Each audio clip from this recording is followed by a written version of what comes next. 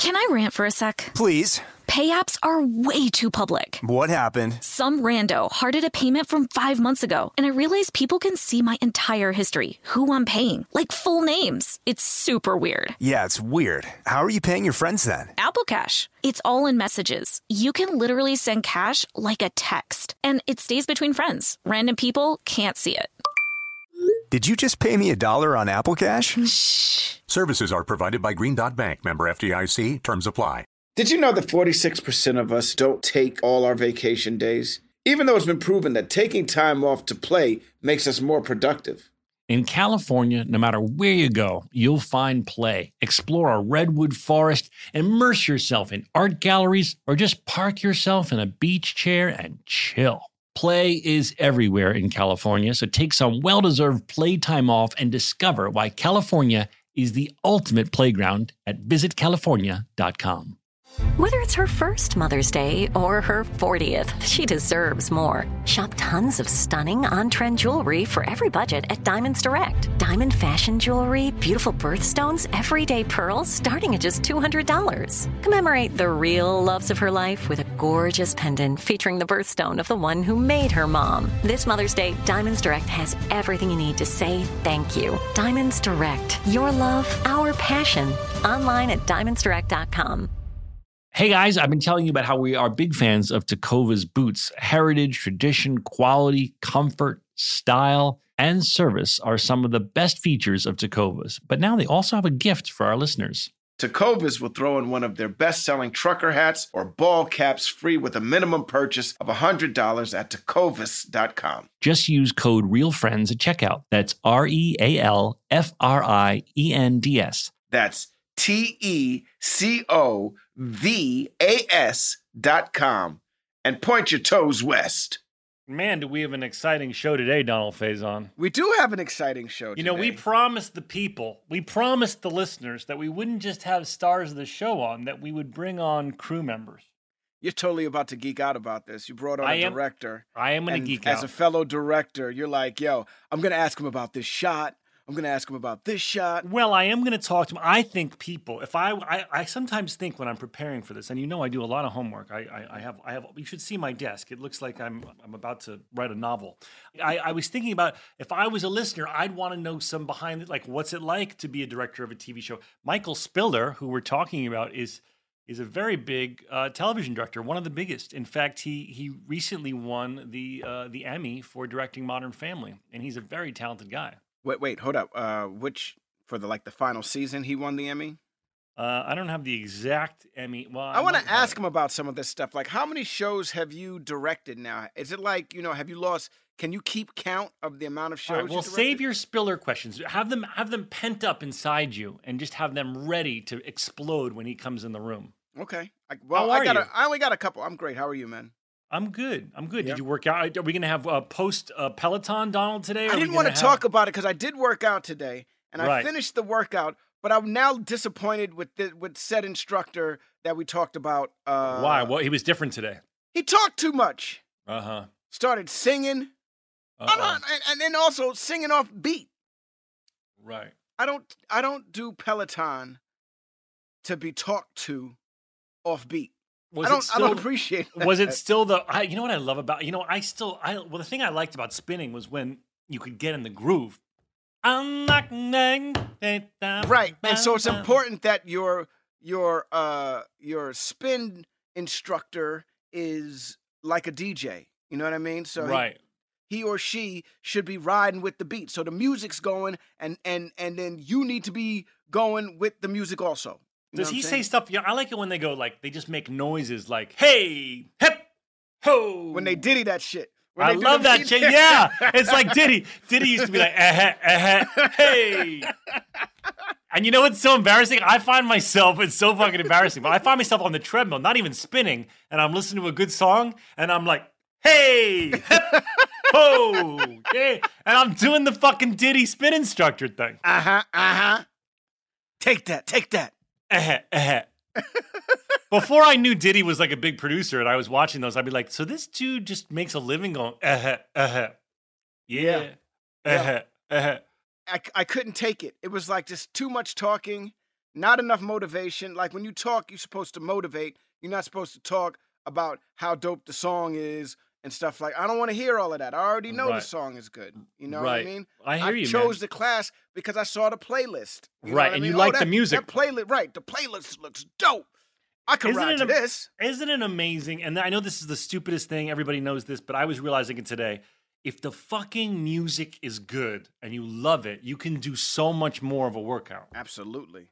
Because I've gone to so many spin classes because I do like spinning, and the music is just so not my thing. I mean, it's other people's thing. I'm not, to each their own. But I'm like, and then today I had made this like awesome mix that I was fucking grooving out to, and I was like, I could really work out a long time to this amazing mix I made. But I don't know where you work out. You like to work out to rap, right? I do like to work out. Wait, what do you work out to? You don't work out to like, wait, hold on. I didn't realize there was other music you could work out to other than like Donald. Yes, it's not music. In this country. You don't have to just work out to rap. I can understand house music, but no. Wait, hold up.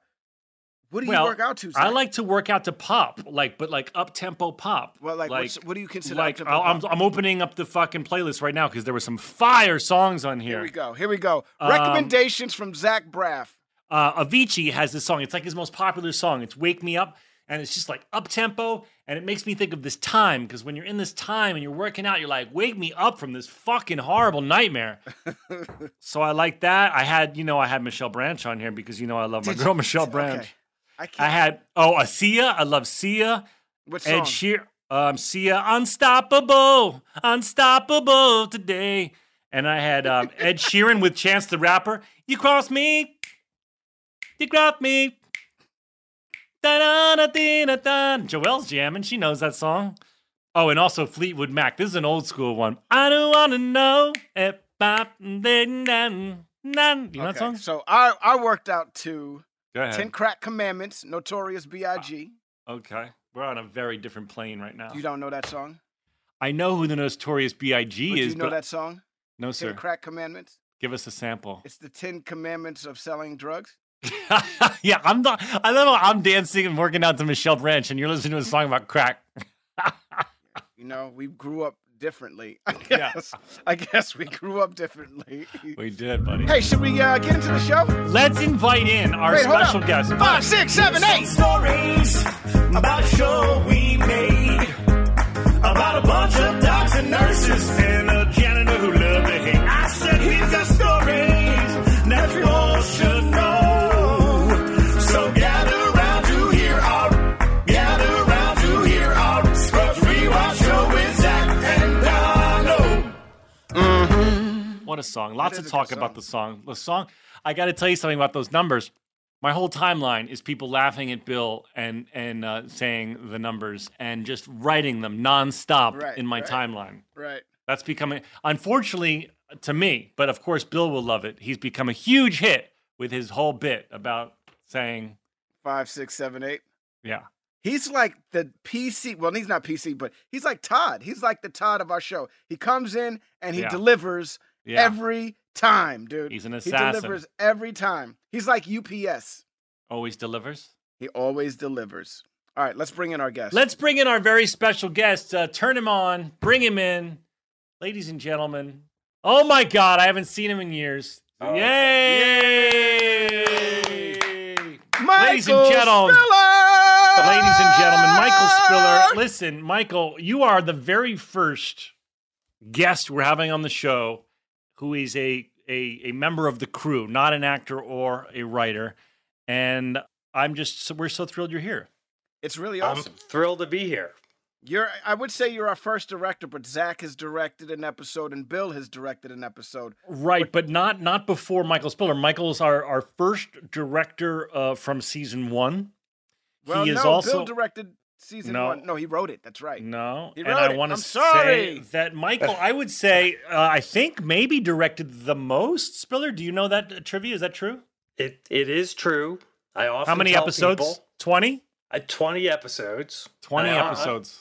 As I go and I work on other shows and stuff, I always meet Scrubs fans, and without fail, I say, I've directed more episodes than any other human, leaving the possibility that someone from another species has directed more than me. Right, but I can confirm. They haven't. That's I would correct. also confirm, Michael, that you are one of our favorites. If you look at IMDb, you'll see there's lots of directors of Scrubs. Some came in for one episode and then never came back for either Bill's reasons or their reasons, mostly Bill's probably. And then there's people like you that everybody loves so much, and you did 20. Yeah, I guess go back to how it all began for you, at least with the Scrubs connection, how you got this. I know that back in the day, Michael was a cinematographer. He was shooting the show Sex and the City. I don't know if you've ever heard of that show, but Michael was the cinematographer on that show and then began to direct that show. And then, Michael, just talk a little bit about how you got it, how you transitioned from shooting into directing TV. Well, I mean, I went to film school. I went to SUNY Purchase, upstate New York. New York. That's right. And I started making my own films when I was a kid in Brooklyn. Saved up money for my paper route and bought a Super 8 camera and went to film school. And I wanted to be a cinematographer. I didn't want to be a director because actors were crazy. Yeah, let's face it. They are. And, it was mainly, I shot a lot of indie movies, music videos, and documentaries, and traveled all over the place.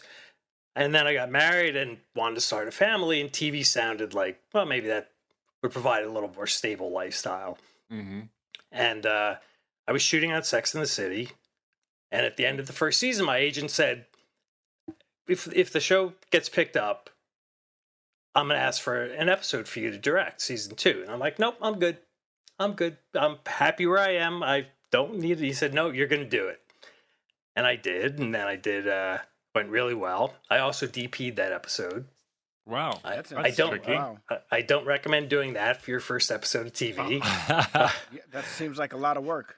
It's a huge amount of work. And then the third season, I did 2 more. And the fourth season, I did 4 episodes. And by that time, we had moved to LA, bought a house, moved back for the 4th season, and then moved to LA finally right after 9/11, but not because of it. And I'd already signed with my current agent, who, after 3 episodes, seeing what I did, said, I want to rep this guy.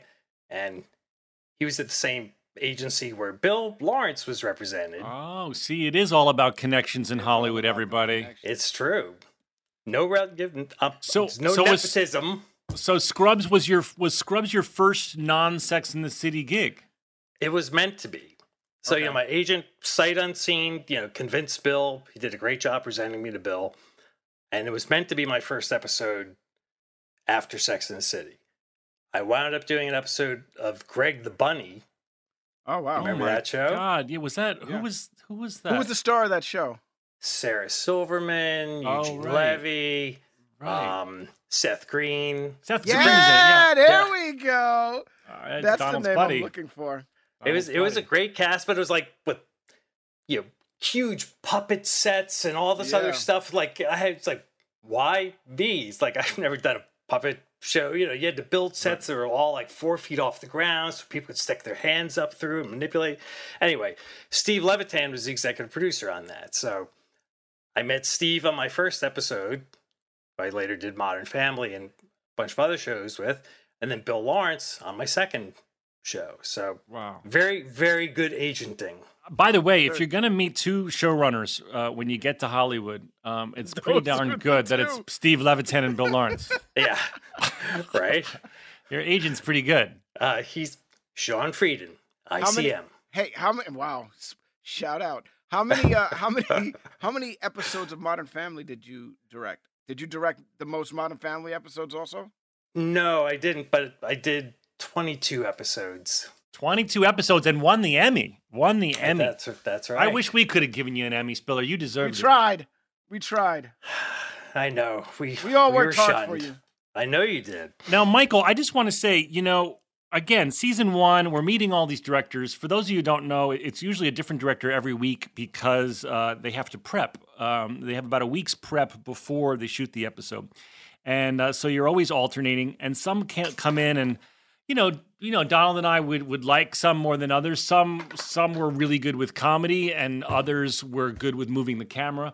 one of the things I think we loved about you, Michael, is that because you were a cinematographer first, you really were amazing with moving the camera and doing interesting things with the camera. But also, you did know how to talk to actors and make jokes funnier. And I thought maybe you could just talk to that about how you approach something, how you approach a script, and your experience with what it's like being, having the DP background. Also, we should go over the process of what it takes to, since we have a television director on right now, we should go through the process of what it takes to. I mean, directing is like the end of the journey. That's not even close to the end of it's the middle of the journey, really. There's prep, there's, all of pre-production, and then there's post-production. We should also talk about that. Our listeners might be interested in that. Well, yeah, they will. So, Michael, we just gave you a lot. Answer all of that. Yes. Go. No, talk first about, having a DP background and how that had affected the way you work. Well, I think there's no question that having the background as a DP was extremely helpful. I mean, first of all, it meant that when I came on the set, I could usually bond with the crew very quickly because I spoke their language. I sort of got it. I would stage scenes in such a way that worked first and foremost for the story, yet also kept the logistics in mind and the practical aspect of it. And I was flexible enough that, I encouraged and I love to collaborate. I want the DP's input. Obviously the cast would give input too. The showrunners give input as well. But the nuts and bolts of it, I understood. I've also been a grip, an electrician. I've pushed dolly. I've pulled focus. I've operated camera for other people. So, I love the crew. I mean, these are my people, and I think most people I've worked with can pick up on that. So, and I have a deep respect for them. And that's half the battle. When I was shooting Sex and the City, if we had a new director and if, Sarah Jessica Parker wasn't in the first scene, that director was shooting, when she would first come on to set, she would look at me and gauging how is this person? And if I gave her the I don't know look, then that person had to work, it's an uphill battle just to get back to, zero. Right. So, it's enormously important because, you guys know, it's you love your crew and it's it's one big family. So a director walking onto a TV show has to be both a leader, right? And they're not the ultimate top of the pyramid, but they still got to lead the crew. They've got to get the crew behind them. They've got to work with all the elements that are already in place. And you have to respect that family that you're walking into. That's what's so bizarre about it. That's what's so bizarre about it is, and I've only done it, I think once or twice, Michael, that is come on to a show that is an entity and say, hey, everybody, I'm the leader for the week. And, it's one thing when you come back and you came back, 19 more times. But on the first one, it's hey, everybody, I know that you guys are all friends and have inside jokes and have a way that you do things. Well, I'm the boss for the week. And it's really tricky, right? It's sort of I liken it sometimes to, you're going to be a conductor on a train. You're going to take it from this station to the next station. The track has already been laid. Everywhere the train already was is established. We have a very good idea where the train's going to keep going. And yeah, you can slow down around this corner because you like that view, or you can speed up at this section, or, you can lean a little left or a little right. But you can only go so far because the train's got to stay on those tracks. Right. You can't suddenly say, we're going to make a left here at Des Moines and go somewhere else. That's a really great analogy, Michael, because I think that you were just talking about this actually the last episode we did. Well, I was talking about how it's so tricky. Again, just to Bill spoke a little bit about this, but to remind people who aren't in the business, the pilot director and the showrunner will create sort of the look of the show. How does the camera move? What's sort of the language of the show? In our show, we had fantasies and we had big camera move. The camera was sort of a character. And then other directors that come on, they need to use that language. They can, like Michael just said in his train analogy, they can slow down, they can look at this view, but they can't, you have to use the language of the show. If you look at The Office, for example, it's shot like a mockumentary. Modern Family, I believe, was as well. Yes. Whereas Scrubs is crane shots and dolly moves and steady cam shots. So you have to use that language, but then somehow find a way to make it your own. And I'm glad we're going to watch the episode with you because I think there's a lot of cool stuff in here that you found a way to make your own. I like that. I do like the train analogy. You know what I mean? It's the same route every time. It's the same track every time. How you can bend it and move it, to make it your own. So like if a different conductor, you know what I mean? I don't know. I love that analogy. That's really awesome. And in season 1, I would say, even on episode whatever this is, 113, you're still finding that. You're still shaping it. Now I noticed, Michael, you did some things in here like going into blacks and coming back that I don't think we had done too much of yet. That became part of the lexicon. So as an early director in the show, I just directed episode 2 of one of Bill's new shows. I still felt like, okay, it's early on. I'm still contributing to what the look of the show is, Right. For sure. When you're lucky enough to direct early in a show's run, there's still a lot of discovery going on. Yeah. The actors are really finding their characters, so they're still open to, someone else's input. The writers are discovering what the actors are good at, and they're tailoring the writing to, help those words fit better in their mouths and, find the comedy if you're doing a comedy. And similarly for a director, it's like, yes, you've been given the overall template, the framework, but it's a jumping off point. It's not like this is meant to just box you in. You're allowed to push things a little bit further. Right. John Wells, I think, is credited as saying to Paris Barkley, I want you to make an episode of ER, only better. It's like it still has to feel like an episode of the show that you're already watching. Right. And you've grown accustomed to, but push it a little bit, get your thumbprints on it, and in consultation. That's the thing. It's like I could have what I think is a great idea, but I need to, if that's the case, I have to run it past the showrunner. Right. And so make sure that I'm presenting it. If you have something, let's say you're in prep, you had like a 5-day prep beforehand, and you go, ooh, I have an awesome idea. If it's a little outside the box, you would run it by the showrunner and say, hey, what do you think if I do this? And I imagine Bill usually said, yeah, go for it, right? Bill was so amazing that, he was such a great guy to work with so early in my career, as a freelance director, because I think this episode has a good example at the end where we have a music montage. It's like, and they kept the song on Hulu. I was so psyched. Yeah, that was pretty cool, right? They didn't swap it out. Yeah. And I can't remember how many there were leading up to this, but this felt like it was one of the sort of bigger ones. Like, we're committing to this song. It was in the script early. It was like it wasn't just like there'll be a rock song here and do some cool shots.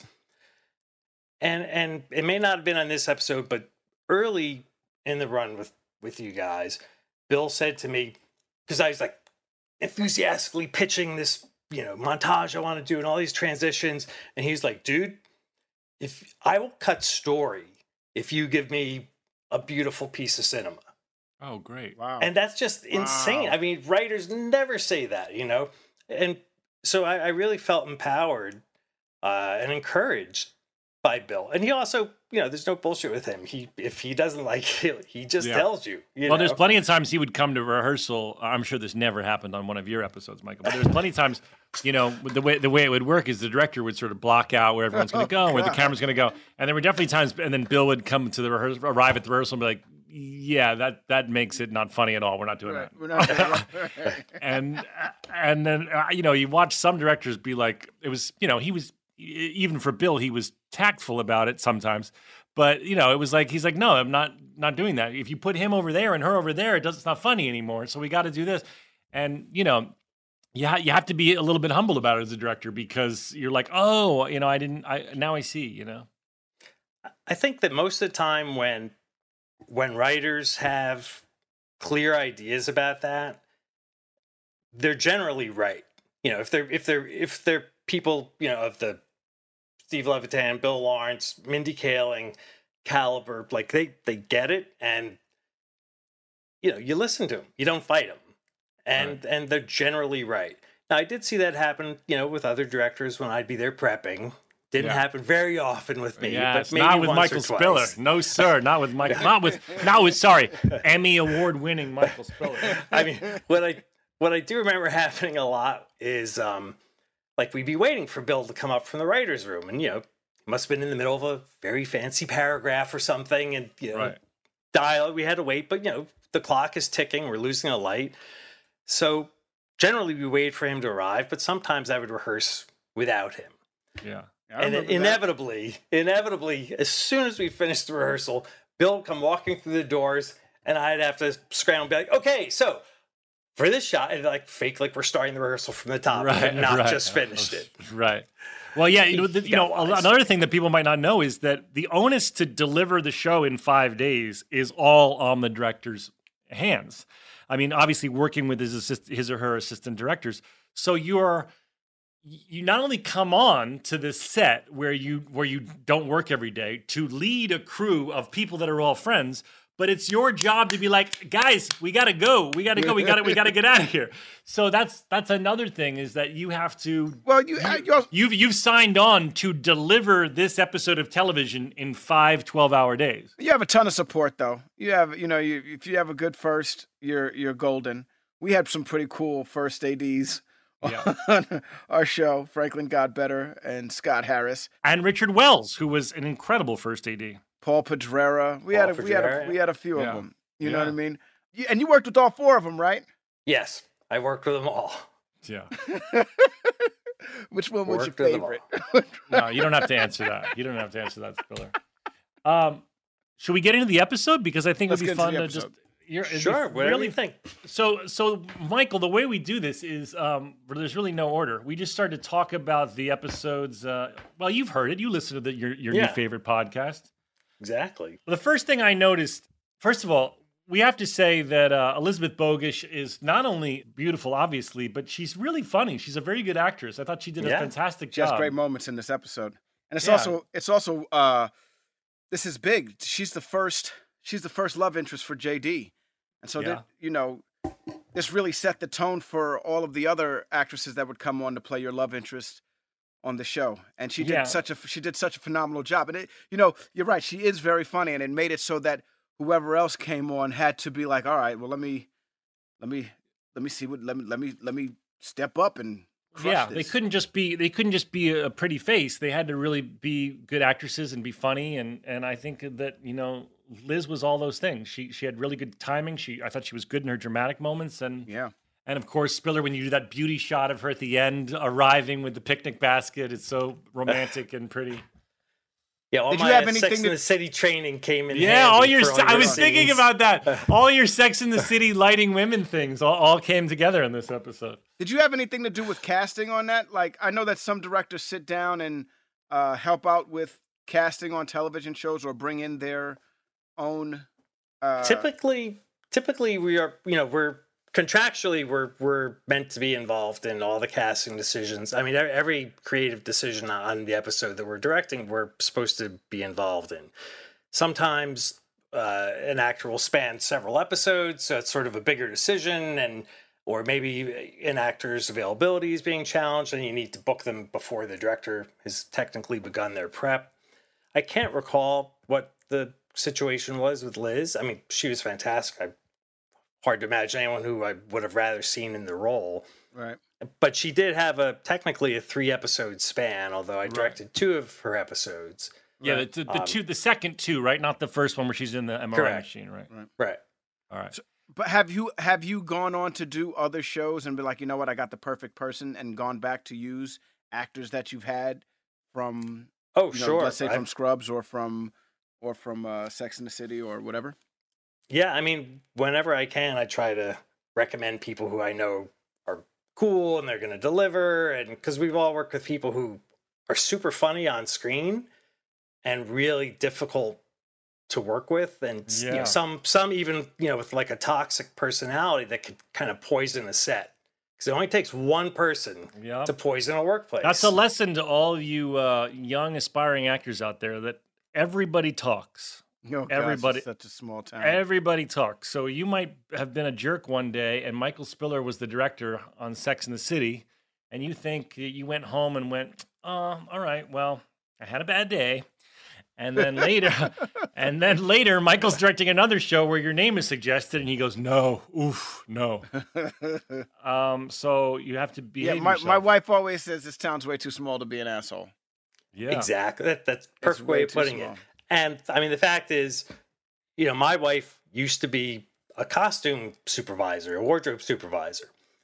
And often it's the people behind the scenes that get the brunt of an actor's wrath, or bad behavior. And it's like, if you're making, your hair and makeup people or the people who are adjusting your clothing, if you're making those people cry, you're not a good person, or you need some therapy, or you got to work some shit out.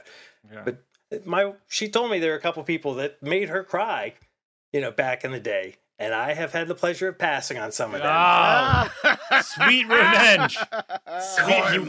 And you ran home and told your wife, didn't you? You're guess who I passed on today, You're not going to believe who they tried to push on me today, but I said no.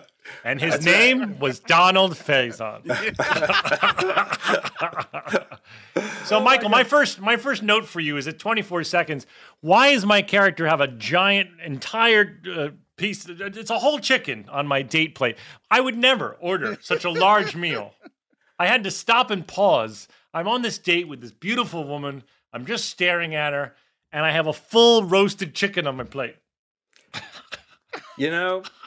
All I recall about that is that it was part of, because it was the sequence is that you can't take your eyes off her. Right. You're so fixated on her that you almost forgot to eat. So I didn't eat. Having a vertical, a large reel that would read in this shot, because there's a lot of things to look at in this shot. I see. So you really most wanted people are looking at you, but yeah. So I see. So your rationalization or real genuine rationalization, you wanted it to quickly read that I hadn't touched my plate. Yes. It looks like Thanksgiving dinner has been served and no one has carved the turkey. We were on location for that, and we didn't do that very often on Scrubs. And certainly my first episode, I hadn't done it before with you guys. Yeah. And that may have been what the place had to offer, what Hugo's had to offer. Oh yeah, it was Hugo's in I think it was. I was going to ask that. Is that Hugo's? That's Hugo's I think so. in where is it? Riverside in the Valley? Yeah, it was right next to the hospital. Just down the street. Right. The photo booth in the middle of the supermarket, or is that a pharmacy? Yeah, what was the deal with that, Michael? What is that about? Who would put a photo booth? Who would put a photo booth in the middle of an aisle of a supermarket? Michael, you can reach through the photo booth to get items off the shelves. Well, maybe they're handy props. This is before the days of like giant hats and oversized sunglasses and big foam pointy fingers. Wait, was this a set or do you remember? I think it was a set, and it was just like what do we got? I was gonna say, because I remember photo booths being in bowling alleys, or I miss photo booths. Let's keep it 100. I love photo booths. Right now, that was like the set off for that is because I guess because of the movies too. It's such a romantic setting. I know, especially when they're black and white. Not this modern bullshit. The old school black and white. Freaking neon light that freaking surrounds the camera and shoots in your face. I totally miss photo booths. I got some good photo booth pictures of me and my wife when we first started dating, and it's so romantic when you look at them and you feel like you're old school, and I love a little force strip photo. I mean, it's for great. those of you out here who are doing like photo booths at like parties and stuff like that, it's not the same if it's not in an actual booth. If you're in Manhattan, okay, there's a restaurant called The Smith on 4th Street and like. What is it? Like 4th and 10th-ish. You just Google it. And in the basement of the Smith, which is a good restaurant, there's an old school black and white photo booth. So there you go. I just hooked you up. Nice. Next time you're on a trip with your loved one, go take a romantic picture there. When we're allowed to travel again. When you're allowed to travel again in August. And so Michael, I don't know how they do it on Sex and the City, but we certainly don't put photo booths in the center of supermarket aisles here on Scrubs. Well, apparently you do. Because we do. I want to say, this is very vain, but I looked very skinny in this photo booth. And but what was up with your hair, dude? Your hair was a little different in these episodes, man. They were very spiky. And I was probably, the truth you were doing is I was a lot probably... of this, the spinning of the hair on the top of the head. In the photo booth, I look like I have more makeup on than usual. I can only rationalize that I was probably nervous in front of this beautiful actress, and I was probably like, more makeup, more hair. Okay, now, is this your first love interest in projects that you've been Because you hadn't worked that much. That's a very good question. I think it was. Dated on camera before? Very good question. No, I had done an after-school special called My Summer as a Girl. And basically, it was an after-school special where they just stole the whole plot of Tootsie. And, you know, in order to get the job, I had to dress up like a woman. Got it. And then I fell in love. But I remember, it's interesting remembering that I remember that there was supposed to be a scene where I kind of got like too aggressive with trying to make out with her. And I remember the director was disappointed because I was too nervous to do it. I wasn't doing it enough, being aggressive enough with her. Why are all after school specials? Why do the guys have to be so aggressive? Well, the lesson, they always taught a lesson, right? Well, this one was, I was kind of a guy and I was kind of not playboy, but like I was a cocky guy. And then in order to go after the girl, I dressed up like a girl because she had gotten the last job as a chambermaid on the island, and I wanted to do that too. So I dressed up like a girl, like a la totally the plot of Tootsie, except, you know, a chambermaid on an island. And then I fall in love with the girl, and then when I'm a man, I'm too aggressive with her, and she's like, "Get away! You're moving too fast." And then there's a guy who's in love with me when I'm dressed as a woman, and he starts doing it to me. And I'm like kicking him in the nuts. And the lesson was like, how do you fucking like it? Right. Treat a woman with respect. Right. Yeah. Shoes on the other foot now, isn't it? So you can all go Google My Summer as a Girl and watch that bit of artistry. But that's a good point you brought up, Donald. I don't think that I had really had a pretty love interest other than Sarah Chalke, but we hadn't really, delved into that yet. Yeah, not on the show. You guys had. Yeah, we're about to. We're in a few episodes. I think after Liz is the first time that it comes up. So yeah, I bet I was very nervous around her. I do seem to me to look like I have a little bit too much makeup on in this photo booth. Like I was trying to look like, It was important for you to look good. You wanted. I wanted to look the best I could for Liz. That's well, great. yeah, I mean, it is so funny. It's like it's getting a lot of attention these days because people are, in this business are evolving somewhat. But, when you have two actors or more, depending on the show, who have to have a love scene or be physically intimate with each other, I mean, it's awkward. It's weird. And it can be really uncomfortable for people. So, I mean, I totally get it, even as sort of PG as this was. Right. Well, this was pretty PG. When we get into some of the Sarah stuff, I can't even believe that we were doing what we were doing for network TV. And I remember it being like awkward. Like, this is so bizarre. I remember feeling like, are we on like HBO? Like, how are we doing this for NBC? It was pretty, that was pretty risque stuff. This stuff with Liz was pretty tame, but you're still lying in bed with a beautiful stranger. Yeah, I was about to say at the end of the episode, I'm on top of Judy, and we're simulating sex, dude. Right. Yeah. This was a sexy episode. There's a lot of talk of orgasms and Sarah masturbating on a washing machine. I wonder if that shit works. Does that work? Is a washing machine that powerful? Yeah. Does it work like that? Ahead. Because I can't. I don't. Apparently, I definitely don't produce like the washing machine can produce. Obviously. Listen. First of all, let's just be honest with everyone out there. If the washing machine is that good to where at the end of it you fall off the motherfucking washing machine, I can't compete with a washing machine. What am I useful for, honey? Other than helping you raise these kids, what am I useful for? Hey, Donald, the washing machine can't... And the crazy shit is, my wife's always like, I'm going to go put another load in. Yeah, she is. She's definitely going to... Hey, Donald, that washing machine cannot provide for those children. Only you can. Only I can. That's what's up. Well, I don't know whether or not we three men have no idea, obviously, if a washing machine can do that to a woman. But I got to say, Sarah, it worked for Elliot. It really worked seemed for Elliot. It definitely worked. Well, and it worked for Carla too, because she's the one that suggested it. Yes, she said, "When are you doing laundry next?" Right. Now, we had a lot of female writers on this show. I can only imagine that they had a conversation in the writer's room like, y'all ever ride a washing machine? We'll never know. Let's move on from there. Or you could ask Bill. Could be an Ask Bill moment. No. I don't want to waste it on that. I don't want to waste it on that. Hey, listen, I don't have anything. Do you guys have anything before Sarah shitting a brick? Because I laughed out loud at that. Yeah, I laughed out loud at that. That was funny. Right Especially away. Sarah. First of all, when did you think you'd ever get to see Sarah Chalke's, pooing face? And there we saw it. She's but that's right. That's the one thing. Usually somebody makes a pooing face on television. They get real big with it. It was pretty subtle. You didn't know that. She did this eye close thing. She did an eye close thing. You're right. She closed one eye and there had to be just enough just enough push. Yeah, a brick you bought that brick. But what's funny about it, Spiller, is that she just does a little bit of a push, but then a giant brick falls out. I just realized that in one episode, we got levels. In one episode of brilliant television, in 22 minutes, we have Sarah's poo face and her orgasm face. That's right. We opened the whole gamut. We opened the show with her poo face and closed the show with her orgasm face. What art we made? What art? From O to poop. Okay, so I think the was improv.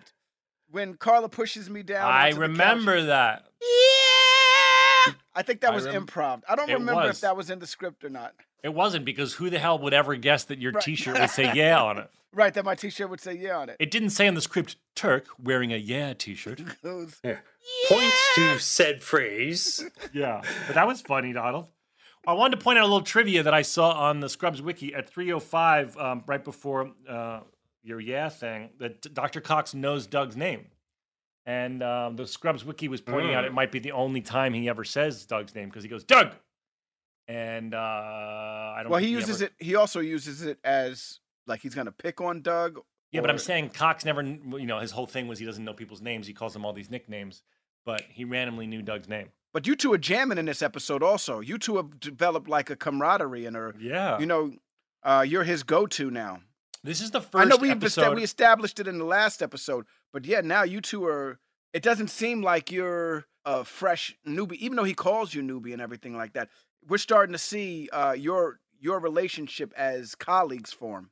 That's true, and I think I wrote down this is the first episode. To me, it seems like he genuinely likes JD. Like he's usually good at hiding it, but in this episode, I felt like Cox was really bonding with JD and liked him, even though he was still trying to hide it, but he couldn't hide it.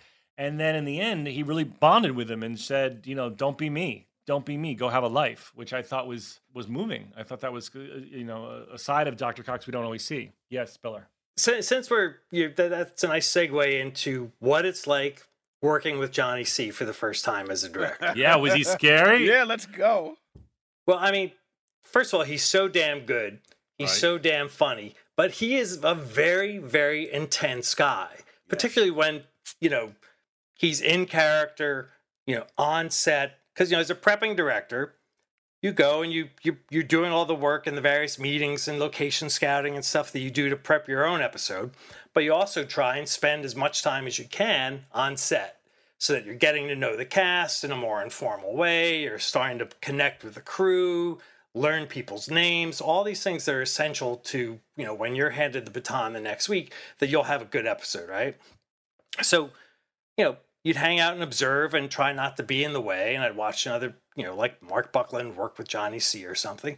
And Johnny is intense. You say cut, and he stands there. His jaw is like clamped shut. His cheek muscles are like fluctuating, and like he's ripped. He's like so awe-inspiring, right? It's like, okay, and you have to give that person a note. So the very first time I did it, I said cut. Went up to him, and it's like you got the sense that if you said the wrong thing, he might actually hit you because he's that tight. He appears to be that tightly wound, right? Right. So I can't remember what the note was, but I said, "Johnny, can you try that? I have an idea." Blah blah blah blah. He looks at me for a sec, cheek muscle still, rippling away, and he says, "Fuck yeah, let's do it." And we went. It's like, okay, I made it. That was the first hurdle. That was your test. In one or two sentences, he has decided if he liked you or not forever. Exactly. Thankfully. Well, I think Johnny has so much experience, and I've worked with so many directors at that point, and I think he if you gave him a good note, he was down to do it. And then he, like all of us, we sometimes got notes from directors and we were like, I'm not doing that. And, so I think that in that moment, he decided that he liked you and respected you. Well, I mean, listen, from an actor's standpoint, I completely get it, because it's like, okay, he's a new director every week, and some of them are not going to be great, or some you're just not going to get along with, and some are going to ask you things that may not even be their note, it may be a writer's note. Yeah. And, you can't go up to an actor and say, "Oh, well, the writer asked me to say this," that's not a good thing to do. It's like, well, then you're just the messenger person. Yeah, and then it just shows that you're weak. I think you have to be like, what I try to be like is, do you want to try, if it's my thing, then I'm like, let's try this. But if I'm coming on to a show like this, I would say, I was thinking this. Do you want to maybe try this? Because you don't know if the actor's going to say, "Oh, my character would never do that." That kind of thing. Hey, we need to go to a break. Hold that thought, Donald. Donald, we're going to a break. Hold that thought. Don't you forget it. My thought's going to be irrelevant after the break. No, don't you forget it, Donald, because I know that you've tried some of God's lettuce and that affects memory. Hold on to that thought. I haven't tried some of God's lettuce in a few hours. Let's go to break.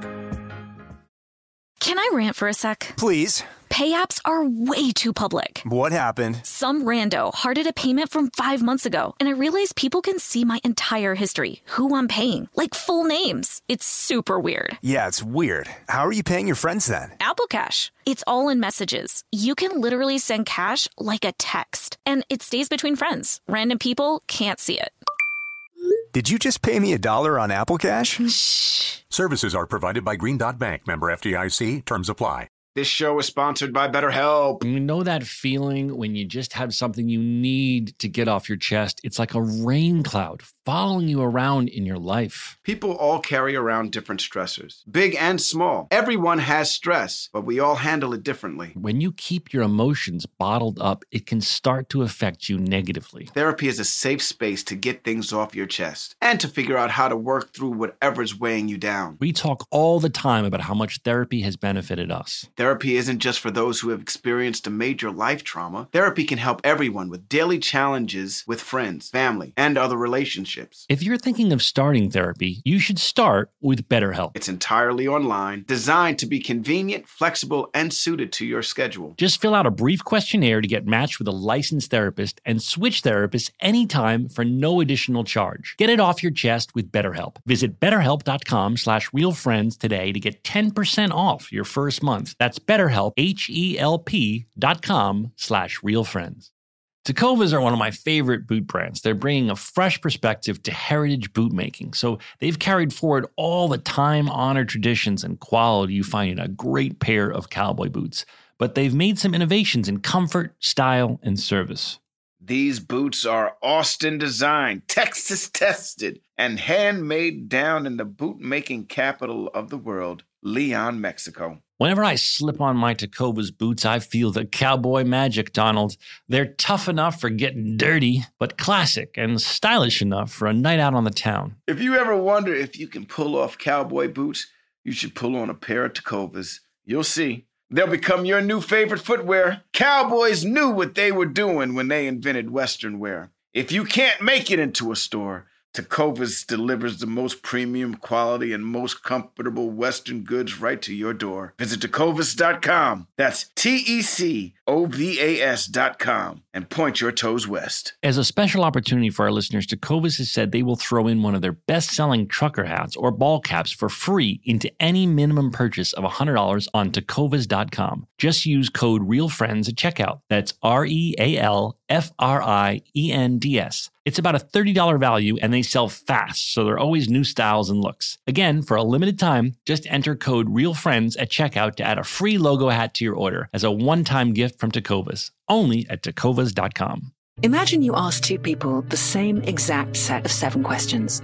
I'm Minnie Driver, and this was the idea I set out to explore in my podcast, Mini Questions. This year, we bring a whole new group of guests to answer the same 7 questions, including actress and star of the mega hit sitcom Friends, Courtney Cox. You can't go around it, so you just go through it. This is a roadblock. It's going to catch you down the road. Go through it. Deal with it. Comedian, writer, and star of the series Catastrophe, Rob Delaney. I shouldn't feel guilty about my son's death. He died of a brain tumor. It's part of what happens when your kid dies. Intellectually, you'll understand that it's not your fault, but you'll still feel guilty. Alt-rock icon, Liz Phair. That personal disaster wrote Guyville. So everything comes out of a dead end. And many, many more. Join me on Season 3 of Mini Questions on the iHeartRadio app, Apple Podcasts, or wherever you get your favorite podcasts. 7 questions, limitless answers.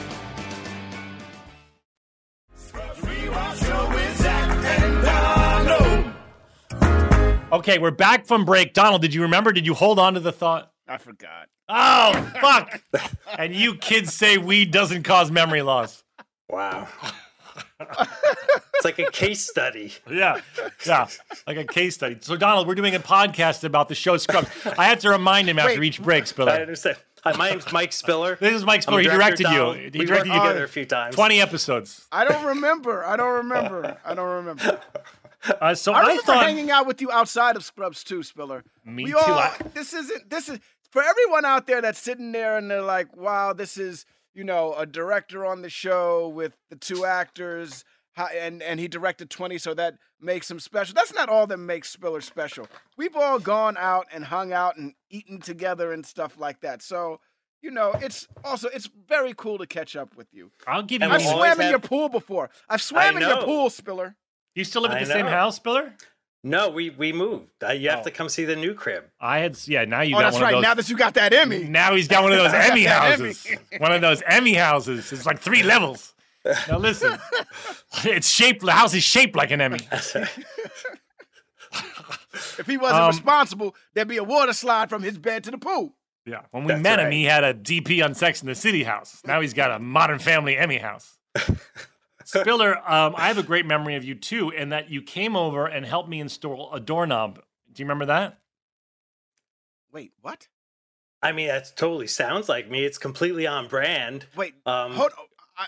I need to understand this. You have questions. Yes, I do remember. Here's what happened. I have questions. Here's what happened. Spiller, Spiller, you don't know how to put a door? No, let me explain. It's a very sweet Michael Spiller story. I was talking to him on set. Now, Spiller, you could say this never happened and I dreamed it, but I haven't done hallucinogenics since college. So I remember that I was talking to Michael. Michael's handy. Aren't you a handy around the house guy? Like you can fix very it. handy. I love building. And I was saying, God, I wish I knew how to build stuff. Like I have to put a doorknob on a door, and I have a door without a doorknob, and I gotta go hire someone to do it. I wish that I knew how to buy the right drill bit and install this doorknob.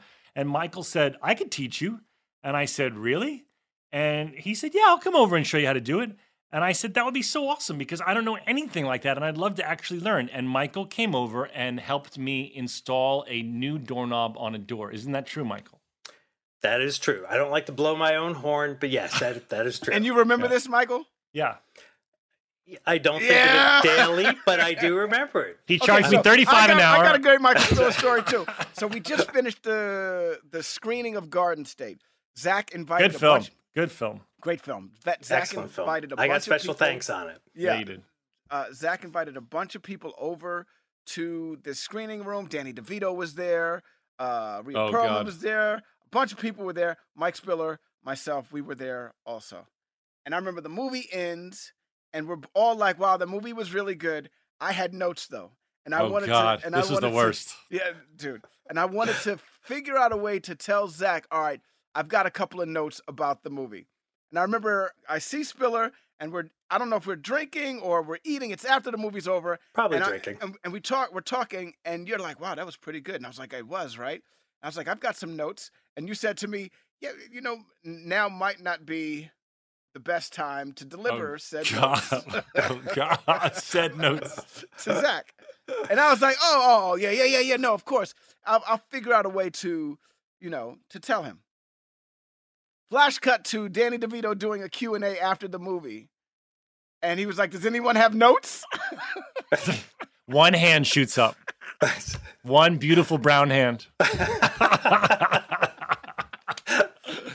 No, and then what happened was this. So then Donald goes off on his notes, and I'm looking at him like, dude, not fucking now. Like, tell me these. Like, Danny DeVito was my producer. Listen to Spiller. Danny DeVito was my producer. I was like, dude, tell me privately. What the fuck are you doing? And then Danny's like doing it. I just wanted to be heard. I wanted to be heard. I didn't want to be heard because I wasn't allowed to be in the movie because I gave the part to Method Man. Now listen, Danny DeVito.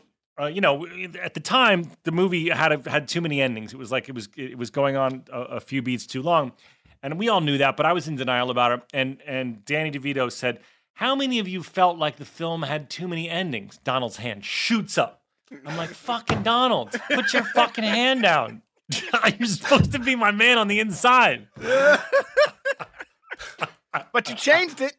You changed it. We did. Hey, you know what? This many years later, I'm glad that you're never a yes man. You always tell it like it is. But I just remember that. I remember Spiller being like, yeah, you know, we should, yeah, you know, I'm sure we all have notes, but I would wait for my own moment. So you didn't, the lesson of this story is that you should have listened to Spiller. Yes. That's the end of most stories, actually. Right. So I want to say at 4:15, I don't remember the episode, so I thought that it was you who had lost your erection, and it was a very good misdirect by both Spiller and Bill, because it was Judy. I don't think I've ever seen a story of a woman. Wait. Yeah, right. I remember that, but I knew right away. I remember this episode, and I remember this episode because Rob's line in this show. So when I saw you in the hall today, yeah, and I asked you how's your penis, yeah. And you didn't want to talk about it. Yeah. So but Rob still tracks. It still tracks. It's all part of the mislead, because I was proud of that. I don't think that was in the script specifically, is like she's holding a piece of bacon in a really odd upright manner that nobody would ever do. Right. But I thought, okay, this would be a fun visual transition, and it does lead you to believe, it's more evidence as a viewer that, yes, Donald is the one who's had the problem, the classic situation. Yeah, you misled. Now, I just want to do one little director thing that Spiller kind of introduced, I believe, to the show. I don't know that we were doing this too much beforehand, but at 4:12, sorry, it's a little bit before that. So they have sex, and then the camera pans and goes into the back of the TV, and we use that as a transition, you know, a transition. A little time passage. And then we come back to see the bra on Rowdy's head. And then we cut to Liz Bogusch holding a bacon in sort of an erect way. Spiller, you naughty, naughty boy. Sometimes bacon is just bacon. Yeah, sometimes bacon's just bacon. But yeah, so I was tricked the whole episode because I genuinely until obviously she says it. And it's funny, Judy. Oh wait, I'm jumping ahead. There's a waste of a gift certificate. Oh, yeah, there's a waste of a gift certificate. Cancel the cobbler. Now, that's 11:28. I think Neil Improv canceled the cobbler, definitely, right, Spiller? I think so, but I mean, the only draft of the script that I could find, although it has notes and diagrams all over, it says it's like a pre-table draft of the script. Uh-huh. And I have almost all my scrub scripts. I couldn't find. Anyway, yeah, that whole bit wasn't in the version I had. But I mean, I love the bit with Neil that starts that runner. You know, where we reveal him next to you. You can't, you know, someone walks away and you just happen to look at him. Right. And he's like, what have I told you about? You know, look at me when I'm eating. Oh, I don't like it. Okay. What am I doing? Eating. And what are you doing? Staring. Yeah. By the way, I would listen to a whole podcast that's called Michael Spiller Acts Out All the Parts of Scrubs. I would totally listen to it. It's coming to Spotify, so Michael, I'll use that as an endorsement. What about Carrot Top? Should we oh get my into God! Carrot Top? Oh, yeah, we got to talk about Carrot Top. Okay, first of all, I remember this story. Shout out! Go ahead. You should tell it then. No, I don't want to take it. You got it. No, you got it. I'm just worried you're going to fuck up the story because it's a great story. I'm not going to fuck up the story. So, what's Carrot Top's real name? Joelle, can you look up whatever? Scott Thompson. Scott Thompson. Yeah. Joelle, never mind. Scott Thompson came on the show, and I always found Scott Thompson very funny. I know that this was sort of like making fun of Carrot Top, but I always thought he was a funny guy. And the only thing we had heard about Scott Thompson, just via, you know, sometimes when you have a guest star, there'd be a couple things like, hey, don't, you know, sometimes, like, I remember someone was allergic to nuts, and they were like, don't eat nuts around them. Well, with Scott, it was like, hey, guys, don't call him Carrot Top. He prefers that you call him Scott. Like, don't call him Carrot Top. And so the crew was told that, the cast was told that, and we had this old prop man at the time who walked right up to him and was like, hey, how you doing, Carrot Head?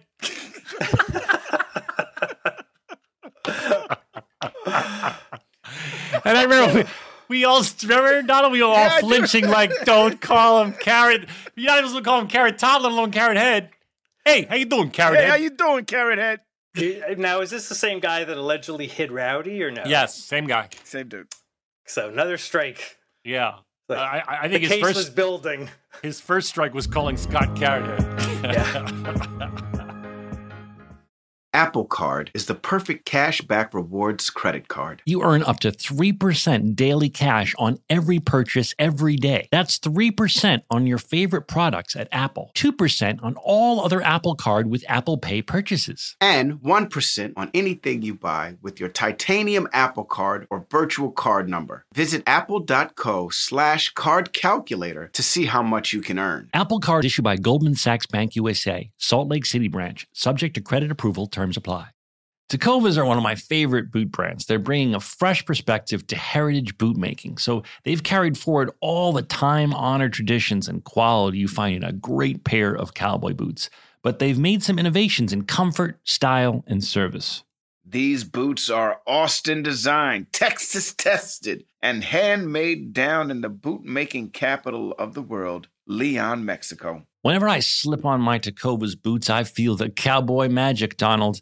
They're tough enough for getting dirty, but classic and stylish enough for a night out on the town. If you ever wonder if you can pull off cowboy boots, you should pull on a pair of Tecovas. You'll see. They'll become your new favorite footwear. Cowboys knew what they were doing when they invented Western wear. If you can't make it into a store, Tecovas delivers the most premium quality and most comfortable Western goods right to your door. Visit Tecovas.com. That's TECOVAS.com and point your toes west. As a special opportunity for our listeners, Tecovas has said they will throw in one of their best-selling trucker hats or ball caps for free into any minimum purchase of $100 on Tecovas.com. Just use code REALFRIENDS at checkout. That's REALFRIENDS. It's about a $30 value, and they sell fast, so there are always new styles and looks. Again, for a limited time, just enter code REALFRIENDS at checkout to add a free logo hat to your order as a one-time gift from Tecovas, only at Tecovas.com.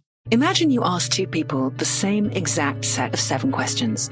I'm Minnie Driver, and this was the idea I set out to explore in my podcast, Mini Questions. This year, we bring a whole new group of guests to answer the same 7 questions, including actress and star of the mega hit sitcom Friends, Courtney Cox. You can't go around it, so you just go through it. This is a roadblock. It's going to catch you down the road.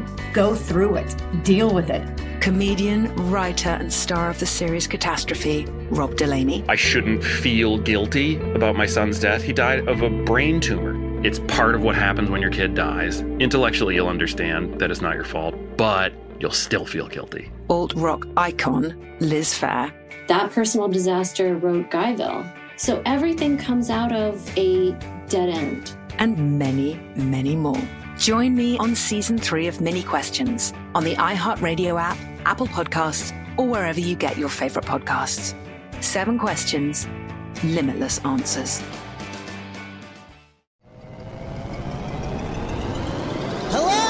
Acclaimed comics writer and notorious Scott Summers hater, Rosie Knight. Well, hello, Emmy-winning podcaster and totally unbiased Targaryen royal supporter, Jason Concepcion. Rosie, somehow the X-Ray Vision podcast has returned. It feels so good. It does. And like always, we'll be here every week covering the wide world of TV, movies, comics, and geek culture. That's right. We'll be talking about Batman, heroes of that stature, and of course, we'll be inviting our friends in the industry to come geek out with us and share stories. We'll hear from TV writers, from actors, comics creators, pop culture critics, and more. Nothing is off the table because geek culture is pop culture, and we can't wait to share our love of it all with you every single week. Listen to X-Ray Vision on the iHeartRadio app, Apple Podcasts, or wherever you get your podcasts.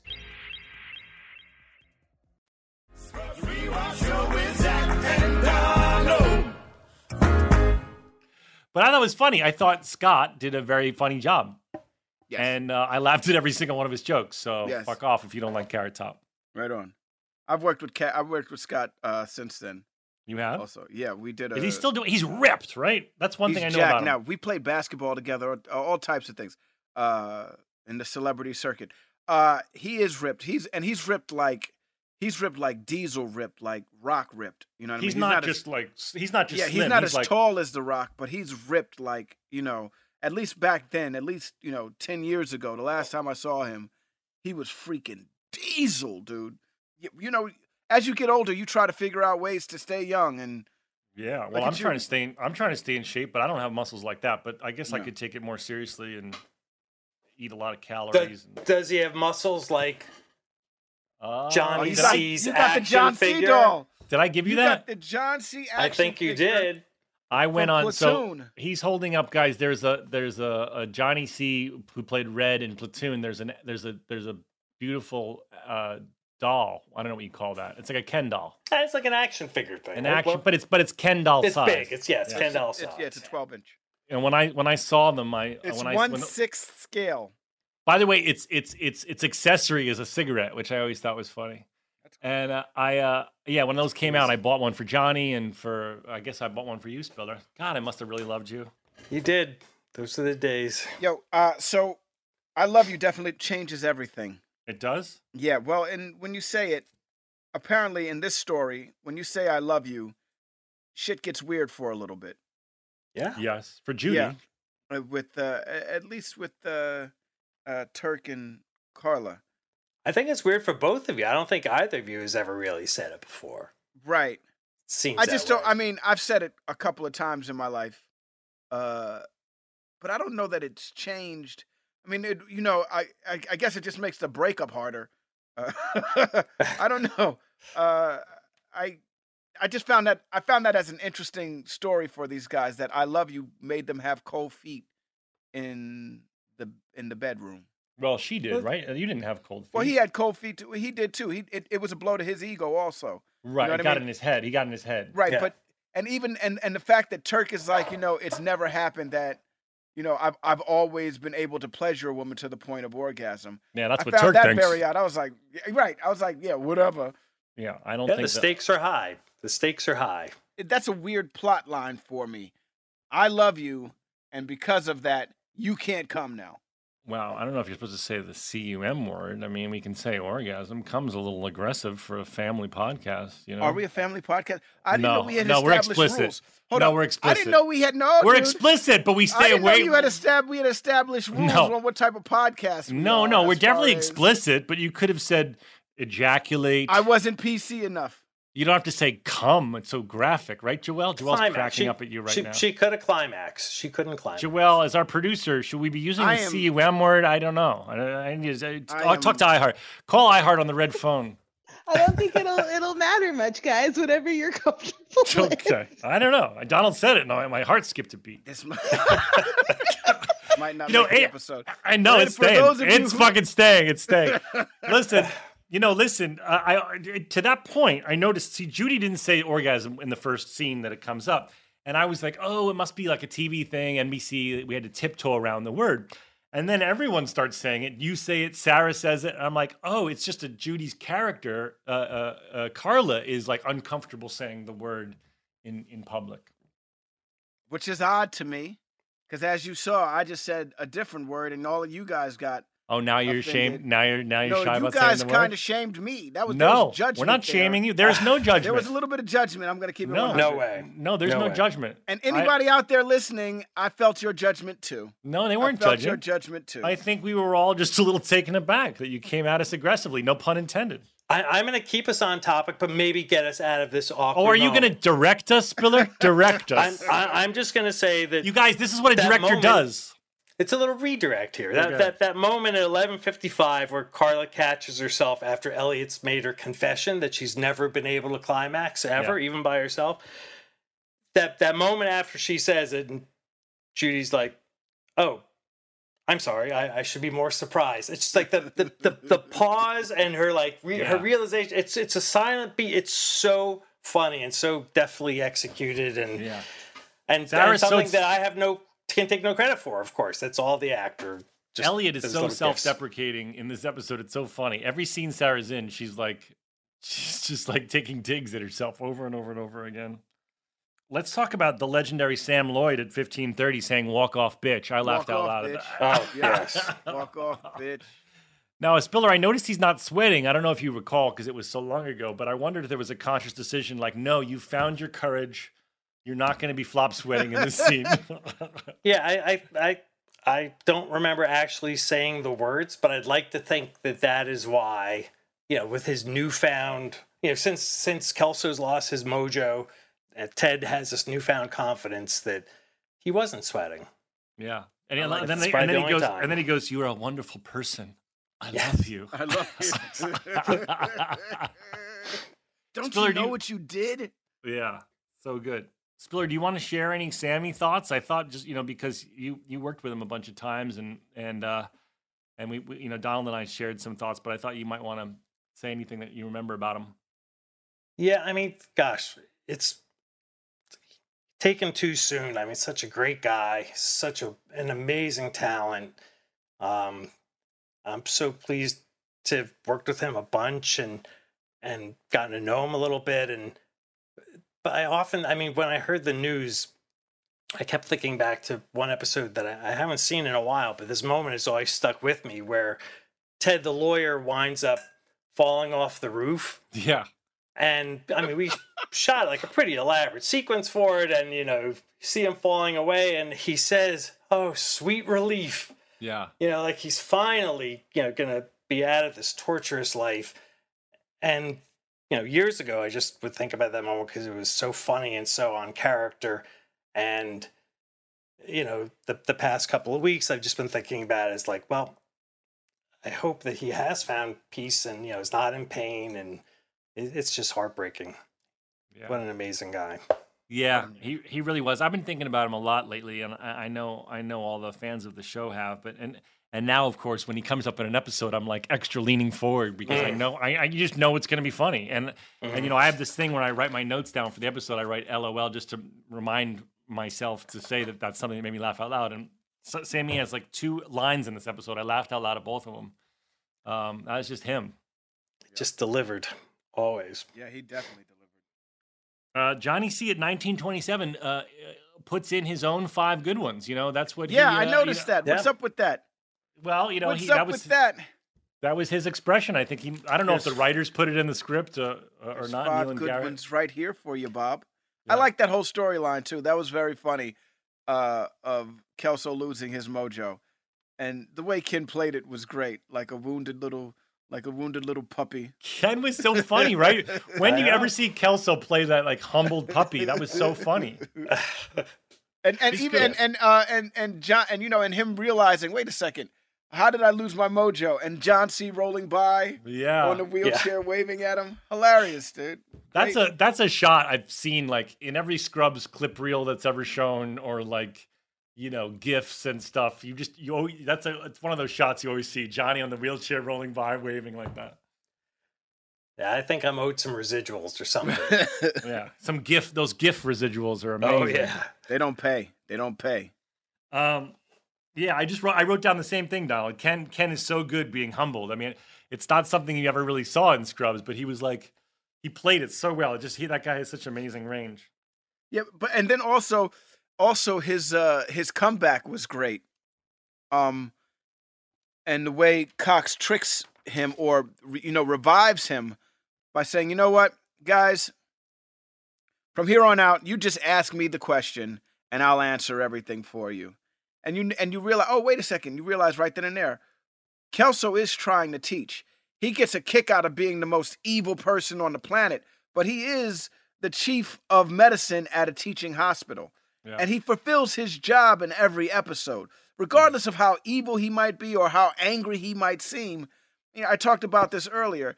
He in earlier podcasts, he's always teaching. He's always a part of the solution and not necessarily the problem. Even if it's like, well, look, here, this is how we run things.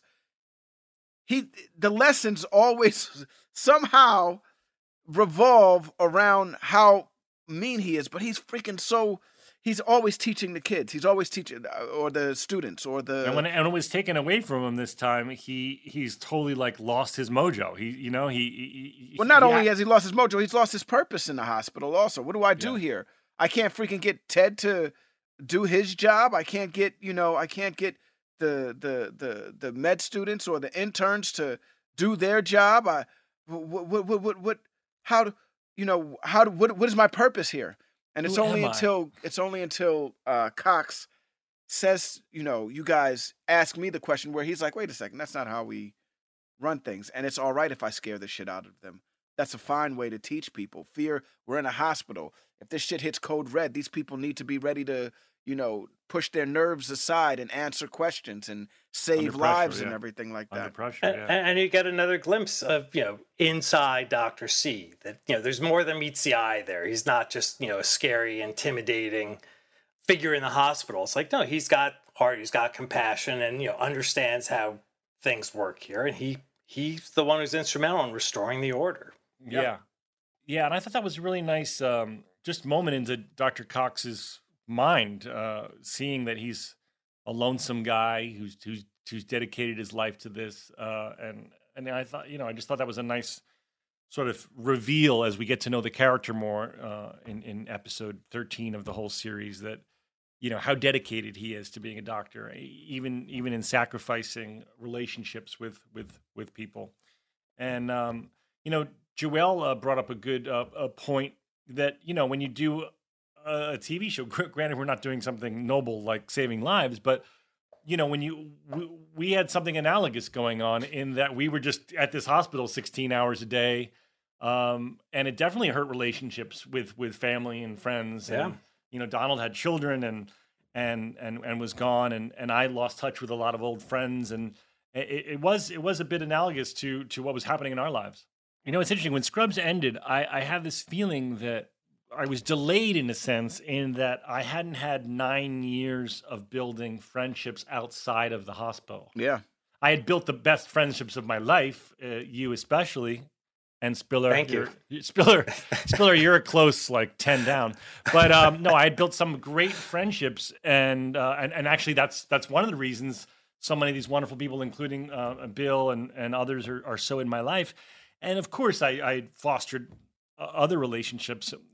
But we didn't have much time over those 9 years to build and develop other relationships. And I don't know. I don't know if you noticed that, Don, when we were finally done and kind of had our normal lives back. I felt that. I was like, I have small circles of friends that I love so much, but I'm not one of these people that really knew a ton of people outside of my job. Right. And because of that, it's a little awkward now when I do, well, we're on lockdown, but when I do meet people, I'm a little awkward about, when you make a bunch of really good friends and it all ends, and you only see them occasionally. Well, you and I are a bit different. It's like, well, I spent 10 years getting to know a lot of people, and as much as I respect and cherished all the time that we spent together, it's weird not having these people in my life. It's weird not seeing Chris or Ethan or Calvin or Patrick Bolton. It's weird not seeing that. Sylvan. It's weird not seeing these people. One thing you could do, it would be to ask Spiller to come put a doorknob on your house. That's one trick that I've sometimes used. I don't want Spiller anywhere near my house. We're in quarantine. Now. He could mask up and come put a doorknob on. I totally understand full that. PPE. I totally understand that, but I'm trying to. Listen, he was $35 an hour. It was worth every penny. When the rates have changed, Zach. Yeah, the rates have changed. It's DGA scale plus fringes. Yeah, but Let's talk for a second about New Slang, which is the song that ends the show. Rumor has it was chosen by Neil Goldman, who unfortunately he keeps getting mentioned because he loves getting mentioned on this podcast. But he was the writer, a contributor. He was what are you saying? I said he was a contributor. He contributed big time to the show. I think he was a PA on the show. Because of that, he gets spoken of all the time. Neil Goldman. I didn't know that Neil Goldman picked this song. Neil Goldman, well, let me tell you something. Neil Goldman is very into music, is very into music, and he picked the song. Now, this song, I so fell in love with. Yeah, I know. You used to sing this shit all the time. Gold teeth and a curse in my mouth. And a curse for this town, and I put it into I Garden thought it was State. A curse in my mouth. Do you know all that it's in this Garden town. State? Do you know that it's in Garden State? It is? It's the song that when I say to There ain't Natalie, no black people in Garden State. I've never seen Garden State. Well, when we do like the Wiz version, maybe you'll check it out. Will you be That's me? fucked up. What do you mean the Wiz? Are you going to do the Wiz version? Yeah, and we're if you going are to do doing the Wiz version, who's going to play your character? Who's playing You Lars? You are, of course. It better be me. That's all I know. Yeah. Because when people say your name, they better say my name next. That's all I motherfucking know, goddammit. You didn't know that we've already started casting the Wiz version of Garden State and you're the star? I love it. Except when you tell me now, instead of new slang, when the Natalie character says you got to hear this song, it'll change your life. In the Wiz version of that you're in, what's the song going to be? It goes right foot up, left foot slide, left foot up, right foot slide. Anyway, we're about to slide. All we do is slide. What is that? What is that song? Is That's that a Drake. Oh, I it's could Drake. dance like Michael Jackson. I could give you thug passion. Aren't the You ever lyrics heard like? Yeah, I saw it briefly on somebody's video, but isn't it goes like right foot good up, slide, left foot up? Yeah. Pretty much anything you're gonna do is slide. That's right. Let's slide. Let's slide. That would All be right. a dope moment. And then I think we should listen. I'm not gonna knock the idea of doing an all-black Garden State. and Listen, changing I will the license. soundtrack. I will license you. It'll be a and- different and- story. I mean, it's the same story, but it's a different movie though. Listen, I will give you the license. You and someone. And instead of going to Method Man, I'm not gonna choose you to play motherfucking the character at the hotel. Who are you I'm gonna choose Topher Grace. Dax Shepard. Dax Shepard.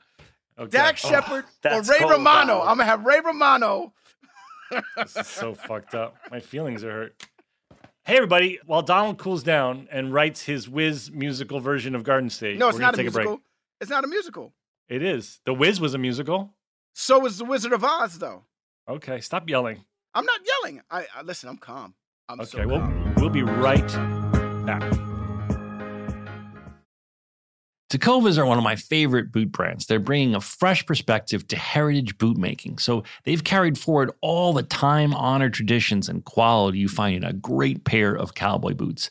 But they've made some innovations in comfort, style, and service. These boots are Austin designed, Texas tested, and handmade down in the boot making capital of the world, Leon, Mexico. Whenever I slip on my Tecovas boots, I feel the cowboy magic, Donald. They're tough enough for getting dirty, but classic and stylish enough for a night out on the town. If you ever wonder if you can pull off cowboy boots, you should pull on a pair of Tecovas. You'll see. They'll become your new favorite footwear. Cowboys knew what they were doing when they invented Western wear. If you can't make it into a store, Tecovas delivers the most premium quality and most comfortable Western goods right to your door. Visit Tecovas.com. That's TECOVAS.com and point your toes west. As a special opportunity for our listeners, Tecovas has said they will throw in one of their best-selling trucker hats or ball caps for free into any minimum purchase of $100 on Tecovas.com. Just use code REALFRIENDS at checkout. That's REALFRIENDS. It's about a $30 value, and they sell fast, so there are always new styles and looks. Again, for a limited time, just enter code REALFRIENDS at checkout to add a free logo hat to your order as a one-time gift from Tecovas, only at Tecovas.com. Imagine you ask two people the same exact set of 7 questions. I'm Minnie Driver, and this was the idea I set out to explore in my podcast, Mini Questions. This year, we bring a whole new group of guests to answer the same 7 questions, including actress and star of the mega hit sitcom Friends, Courtney Cox. You can't go around it, so you just go through it. This is a roadblock. It's going to catch you down the road. Go through it. Deal with it. Comedian, writer, and star of the series Catastrophe, Rob Delaney. I shouldn't feel guilty about my son's death. He died of a brain tumor. It's part of what happens when your kid dies. Intellectually, you'll understand that it's not your fault, but you'll still feel guilty. Alt-rock icon, Liz Phair. That personal disaster wrote Guyville. So everything comes out of a dead end. And many, many more.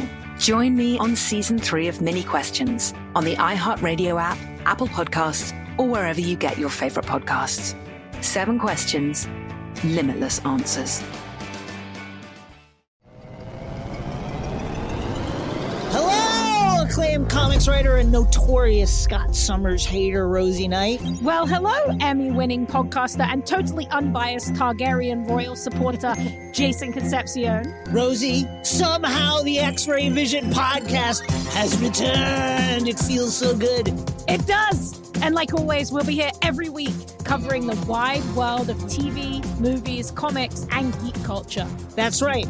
We'll be talking about Batman, heroes of that stature, and of course, we'll be inviting our friends in the industry to come geek out with us and share stories. We'll hear from TV writers, from actors, comics creators, pop culture critics, and more. Nothing is off the table because geek culture is pop culture, and we can't wait to share our love of it all with you every single week. Listen to X-Ray Vision on the iHeartRadio app, Apple Podcasts, or wherever you get your podcasts.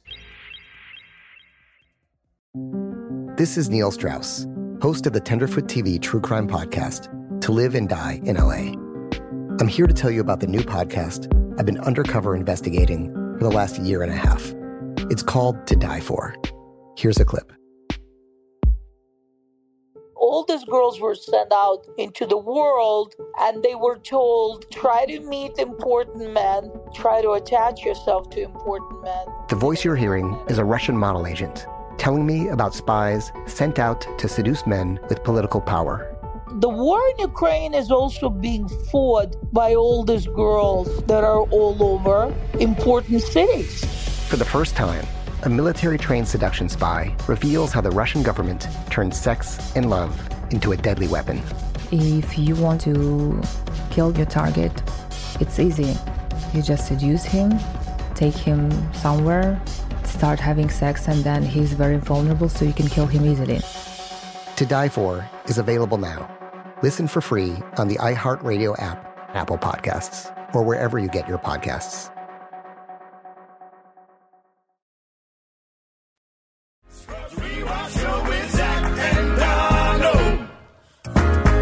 And we're back. And we're back. We have Michael Spiller with us. We have director Michael Spiller, Emmy Award-winning director Michael Spiller, who not only is a fantastic filmmaker, but also can throw a doorknob on a door in 30 minutes flat. Joelle, introduce us to Whitney and Dustin. Whitney and Dustin! Hi, guys. Thanks so much for coming on this show and for bringing little JD with you. Oh, thank you for having us. Hey, guys. Y'all got a baby. And a baby. We brought the baby along because we wanted to introduce you guys to Atticus Dorian. Oh, wow. Totally named after JD. That is so I thought you were going to sweet. say Atticus Turk. I thought you were going to say. No, Atticus Dorian's a beautiful name. Thank you. Well, he does have on his baby bear shirt. Okay, there he is. He's so cute. He's such a cute We baby. figured since he was going to meet Vanilla and Chocolate Bear, he needed to rock the baby bear shirt today. Yeah, he did. Nice. Where you guys at? We are from Leeton, Alabama. It's a tiny little town in the sort of like in the Shoals area. I don't know. It's probably something you've never heard of. I've been to Alabama, but not in that area. I've been to Birmingham, Alabama. Yeah, we're a little bit north of Birmingham. So. Okay. Well, we're so glad you guys are here, and we're joined not only by is it me and Donald, but Michael Spiller, who was one of the best directors of Scrubs. Directed several episodes of Scrubs. 20 episodes. He directed some other shows too, but we don't care about them on this podcast. They might care, though. He Yeah, they directed might a little care. show called Sex in the City. He directed a little show called Modern Family. Do you guys have a question? Go ahead. Yeah, we had a couple. Okay, let's get into it. There was one extra or I guess it was an extra, it was a background character. It was a blonde doctor in the episode where janitor got married. She was MILF doctor. She seems to be in almost every episode. Yeah, she's in the background on just about every episode. We have we've noticed her, and on these rewatches we've watched over and over again, and every time she's in the background, we said there she is. She's in like every episode. What does she look like? She's blonde. She's probably close to would have been like Dr. Cox's age. She wasn't one of the younger interns or anything, but when we've looked before, if you try to search for Scrubs MILF doctor, you get a lot of really racy results. It's a different. I'll bet it probably have nothing to do with the show. Not at all. Yeah. Not at all. Yeah. Well, I will tell you this. That what we tried to do is have it feel like the same people work there. There would be the same group of like 30 to 40 background people that would all sort of rotate in and out. And then each day there'd be some people we had never seen before. But she must have been, I can't think of who it is. Give me a second. But maybe Joelle can do some recon. Give me a second. I think I got it. I got it. Hold up. Do you remember, what was the episode you said? Arlene Grace. I think that's who they're talking about. Is this her? Yes. Yes. Yes. That's totally Grace. good. Yep. Arlene was one of our regular background folks. And so that's why you see her all the time. She was probably there every day, right, Donald? Yeah, she was there every day. Her, Snoop Dogg, Mick Head. I haven't seen Mick Head yet. I guess he came a lot later. But Snoop has a lot of screen time in the episode that we're talking about today. Yeah, Spiller, you had him. You had Kelso bangs a pot right in Snoop's face in this episode. Yeah, and he held it perfectly. Didn't even flinch. I can't remember if he put earplugs in or anything. Well, that's crazy that you guys recognized Arlene. She was on the show from pretty much the beginning all the way till the end. I don't know if about season 9. I don't know if everybody did season 9. And you do refer to her when you talk to all of the other background. I do? Yeah. Okay. Wow. How did you find that so quickly, by the way? I'm very impressed with you right now. Because I remember her. I knew exactly who they were talking about. And, you know, Facebook is one of those things where everybody still keeps in touch. So once they said that, I was like, are you still using Facebook? So you're friends with her on Facebook? Yeah. Or you just need to look her page up? No, I'm friends with her on Facebook. I'm friends with everybody. That is so cool. I'm friends with everybody that we worked with on Facebook. I don't even go on Facebook anymore, but Donald, you're still on there getting in arguments with everybody. Nah, I try to stay away from all of the political. That's why when I turn on Facebook these days and see everyone battling each other, I'm like, I'm out. Yeah. That's it. Good night. Yeah, right, imagine Facebook in the South and with all your, conservative friends and stuff that's on there. That's a whole different, I'll bet that's tricky. Yeah, I'm in LA, the most liberal place in the world, and I'm like, nope, I'm out. All right, guys, you have another question? Well, we were talking earlier, and we were kind of both racking our brains, like we really wanted to come up with some profound, like deep question to ask. But really, all I could think of to ask would be, obviously, Scrubs is one of our favorite shows. But what do you guys consider to be your favorite TV shows, like of all time? That's a great question. Wow. Wow. Let's make Spiller start since he's the guest. Yeah, Spiller, you go first. Michael Spiller, very, very fancy director. Let's see, what are his TV shows' favorites? Spiller, and you can't say anything you've directed because we know Scrubs is number one. That's correct. Well, it's slightly different genre. The Wire. Yeah, a lot of people is incredible. Absolutely. I've watched that all the way through twice. Also, Narcos. I've watched that all the way through twice. Really? I just watched Narcos Mexico, which was really well done, but I didn't watch the original Narcos. Spiller, I'm writing down this list, by the way, because The Wire, sure, but I haven't watched Narcos, the first one. Narcos is great. I love Ozark. Okay. Like when current season ended, what ended for me when I got through it, I was really, really bummed out. Just wanted more. He hasn't watched yet. Yeah, no spoilers. No spoilers. Don't worry. I won't say anything. No, Ozark's really good. My mouth. Covered your eyes. And everything. No, wait, you're covering now. I'm really trying to protect him. He's a lip reader. Now you're covering his eyes and ears. But do you guys not watch shows together? Because I find if my girlfriend and I get off of sync in watching a show together, that's a problem. All hell breaks loose. In fact, I'm currently rewatching a show I've already seen because I want Dead to Me, which is really good, and we want to watch season 2. But now, in order to watch that, I have to rewatch all of season 1 with her.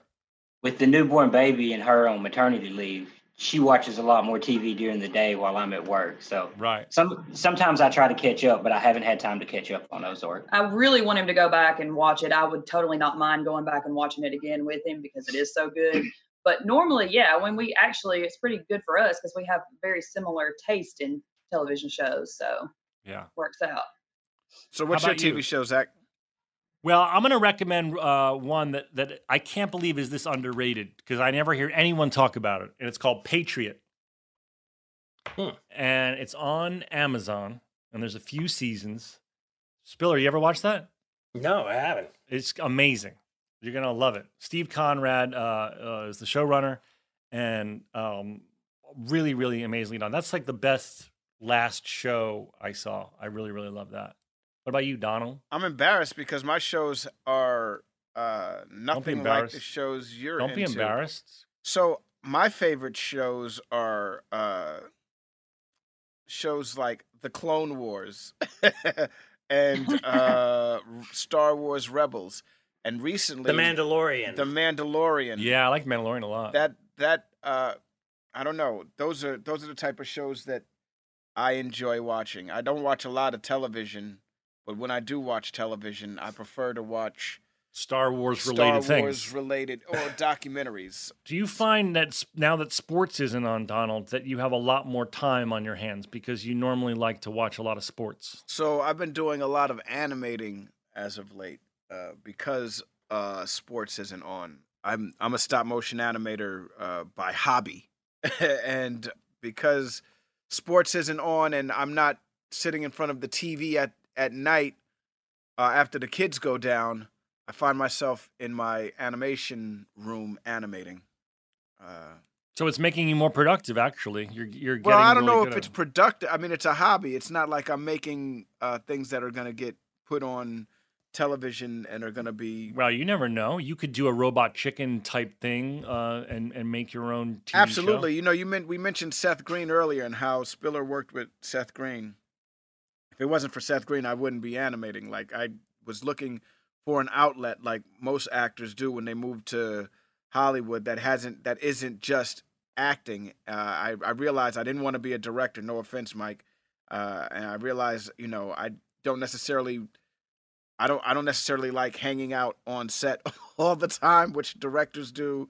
You know, they arrive before actors and, you know, they leave after all the actors. I realized, okay, that's not for me. Way more stress with way less money. Makes no sense. Yeah. I realized I need something to do, though, that's going to fulfill my creative itch other than acting. And I remember taking a stop motion class when I was a kid, and my buddy Seth Green had me do voiceover work for this little project he was doing called Sweet J, and it was stop motion animation. I was like, oh, dude, I'm totally into this. I'd love to come and check out where you filmed this.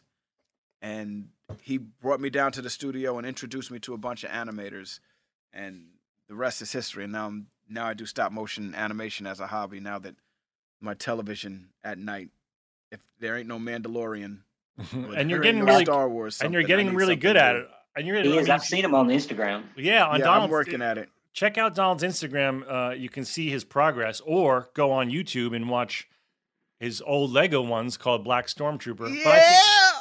But I think you've gotten a lot. I think you've gotten a lot better since Black Stormtrooper. Yeah. Oh, yeah. Absolutely. But yeah, that's. So my favorite television has always been like cartoons and stuff like that. I enjoy animation very much. So the Clone Wars, Rebels. Yeah. Just to bring it full Awesome. circle. There you go. I will be checking out your Instagram, Donald. Yes. Please do. Not now. After the show. Give me a follow back, though. I think I do follow you, bud. Damn. Okay, We'll well, then see. give me a shout out or something. All right, Whitney and Dustin, thank you guys so much. Good luck with the new baby, with the beautiful Oh, name. no, thank y'all. This has been awesome. Nice meeting you guys. We really appreciate Me you too. joining us, and stay safe, stay inside, stay safe.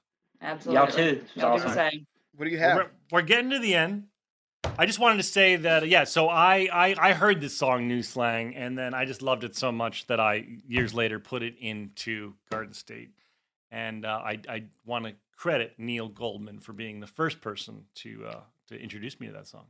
Amazing. Finally, he's getting his props. Finally. And Spiller, you, I think, were the very first to do a very cool crane shot out of the window. You know, it was a really cool shot you did where you started inside the window and then craned out. I thought that was clever. Thank you. Signature move of mine. Yeah, we ended up using that a bunch, but you brought that to the table. Well, the table was ready for it. Well, that's a question that I have for you, Zach, because I know that you used crane shots in your stuff. Yeah. If Spiller's the first one to do it, that made it so that other directors, when they came on, they were like, "So I saw the crane shot in episode 113. What are the chances that I get to use a crane on this?" Yeah, I think, the crane was always pricey thing, and both time, obviously the rental of the crane, but also the labor of setting it up and practicing it and rehearsing it. So, I think within an episode, usually you could say, hey, to the line producer, you'd say, hey, I'd like to use a crane for this scene. And, I don't think it was very rare that they ever said no, particularly to the directors they liked. But yeah, I think that, crane shots are really cool and they give the show scope and scale and can be really beautiful. And in that end montage that Michael created here, which was beautifully done, it was sort of it was like the most perfect way to end it, coming out. And I believe you had to build that crane on the rooftop in order to get it. There was a lower roof. Yeah. And then he came out through the window and then tilted up to the sky. And so, yeah, I mean, I think cranes were introduced as part of the sort of the language of the show. And then by Spiller. He said it was his signature move. So. Well, what I was saying specifically, I don't know, this isn't the first crane shot on the show, but the idea of the camera was within the room and then came out the window and then went up to the sky. And I think Spiller was the first person to do that. And I think we copied that many times more. Well, have you gone on to use that on other shows? Yes, I've done versions of that shot on other shows too. Is that what it's it always is? Cool. You sort of like, especially we didn't have a techno crane or anything, I don't believe, but there's a type of crane where the arm itself extends. It's like a telescoping from the base. Thing, yeah. So I mean, you can really it can actually physically be inside the window. I think we probably hit a zoom in the shot as well to sort of make it appear as if we were in there in a close up. So you can do shots that appear to actually travel through the glass somehow. And then you can put nowadays, in fact, later. I did a really cool shot in Going in Style where you can camera or pull back through the window and then in post now we added a taxi cab door. I had this shot of Michael Caine where he's in the cab and the camera's in the cab with him, and we took the back door off the cab. And we pull out and then out of the cab, and the cab drives off. And then in post, we added the cab door, and it looks so cool. And most people who aren't filmmakers wouldn't even know how hard that was to do. Exactly. Yeah. And I think like with any of the sort of bells and whistles that we pull out and the tricks that we use, I mean, it's part of the fun of being a director. It's part of the fun of telling the story. But sometimes, and this is often true with directors who are former cinematographers, you can get caught up in the gadgetry and the toy of it all and forget that you're telling the story. So first and foremost, it's like, yeah, cranes are great. All these devices are great if they're supporting the story or if they're underlying the comedy or they're making a dramatic moment more dramatic or whatever. Because they do take a lot of time, take a lot of money, and often can be misapplied. Yeah, and I think the job as a director is to go, when am I going to when can I afford to spend time and money during these 5 days? So the way I would shoot Scrubs when I directed it was you'd go, okay, in order to save time to do that elaborate shot I want to do, I need to really get through this dialogue scene quickly. Now, I don't want to rush it because it's important, but if I just shoot this one really simply, then I'm banking time for later. Exactly. I can do that elaborate oneer, or later I can do that tricky crane shot. But you have to pick and choose because you have to fit it into 12 hours. They used to let us go longer, but nowadays, I don't know if you find this on your other shows, Spiller, no one wants you to go over 12 hours. And frankly, I don't want to either. I mean, Scrubs was unique, and Sex and the City was the same way. Our hours were really, really long, but it was a similar energy on set where it's like everyone just enjoyed each other so much. You never laughed as much. The work was high quality, and and no one was telling you to stop spending money. So, you just kept going till you got it. But it's, frankly, it's unsafe. These days, I feel maybe because I'm a tiny bit older that, my work doesn't tend to improve after 12 hours. Yeah, and everyone gets cranky, and it is unsafe. There's been plenty of instances of crew members who have to be there longer hours, whether it's Teamsters or Transpo guys or camera ACs, and who've gotten in accidents or even died from just being in preposterous hours. So it is a safety thing. But we used to go, we'd have 16, 17-hour days on Scrubs. When you guys on one of the earlier shows were talking about, like, favorite cameos and all that sort of stuff, and, like, the sort of fantasy cameos. Rerun, I got a picture of you! I know, but there's the rerun one, which I love that photo. But there's also Dick Van Dyke. Yeah. Did you direct that episode? Yes. And I mean, when you sung with him in that moment when we were all just hanging out, I mean, it's like I get choked up thinking about it. I mean, give us a little, Donald. So give us cool. a little of that magic. Ain't it a glorious day? Uh-huh. Bright as the morning in May. Hey. I feel like I could fly. Hey. Uh-huh. Have you ever seen? It's not habits. Have you ever seen? Go ahead. The grass so green. Uh-huh. Or a bluer sky. Okay, Dude, so that's beautiful. Dick Van Dyke. It's a jolly holiday. Yeah, Dick Van Dyke was on the show, and I got to sing "Jolly Holiday." Well, I didn't sing; he sang it, and I played the guitar while he sang it. There's a tape. There's a recording of it out there somewhere. I don't know where it is. I know I shot it. Yeah, on something, but I was like, did phones have video cameras then? I mean, I can't remember, but I know I shot it. It's out there somewhere. Somehow, it could be found. I don't know who has it, but yeah. Well, Spiller, you've been a fantastic guest. This is the longest. This is the longest we've ever had a guest on the show. We're gonna have to cut this fucking way down. We gotta cut this down. No one wants to listen to 147. No, I want to be sincere for a second and say, not only are you a fantastic guy, but I, as a filmmaker, learned a lot from watching you because you are talented and you not only direct a beautiful episode, but you're so charming and everybody loves you on set and you're a great leader. And I'm not surprised that you are successful and have an Emmy. And I hope I get to work with you again soon. Oh, thank you, Zach. That's so kind. I hope I'm one of those actors that you're like, you know what? I got a guy. Don't worry about it. Yeah. You know what I mean? Bring Donald. I really enjoyed our time together. You know, me too. I love you guys. It shows by how long this podcast episode was too. Yes, very long. Hey, just keep going because I directed the next episode too. It could be like a twofer. You'll be I ahead didn't of watch schedule. I didn't watch the next episode. Yeah, he will. We promise. Well, I'm available if you ever want to bring me back. We're going to have you back. You've already gotten the call back. Ladies and gentlemen, thank you so much for tuning in to Fake Doctors, Real Friends. I'm your co-host, Zach Braff, with, what's your name again? Black Scrubs, Donald Faison. A.K.A. Tay Diggs. We love him so much. A.K.A. Brown Bear. A.K.A. Turkleton. A.K.A. 5, 6, 7, 8. Stories about a show we made. About a bunch of docs and nurses and a janitor who loved to hate. I said he's got stories that you all should know. So gather round to hear our Scrubs Rewatch Show with Zach and Donald. This show is sponsored by BetterHelp. It's a simple truth. No matter who you are, mental health challenges can affect you, and how you manage them can make all the difference. That's why everyone should have access to mental health support that meets them where they are and helps them get through. BetterHelp provides online therapy on your schedule. It's flexible, it's simple to use, and more affordable than in-person therapy. Connect with a licensed therapist selected just for you. You can learn more at betterhelp.com. That's betterhelp.com. Did you know that 46% of us don't take all our vacation days? Even though it's been proven that taking time off to play makes us more productive. In California, no matter where you go, you'll find play. Explore a redwood forest, immerse yourself in art galleries, or just park yourself in a beach chair and chill.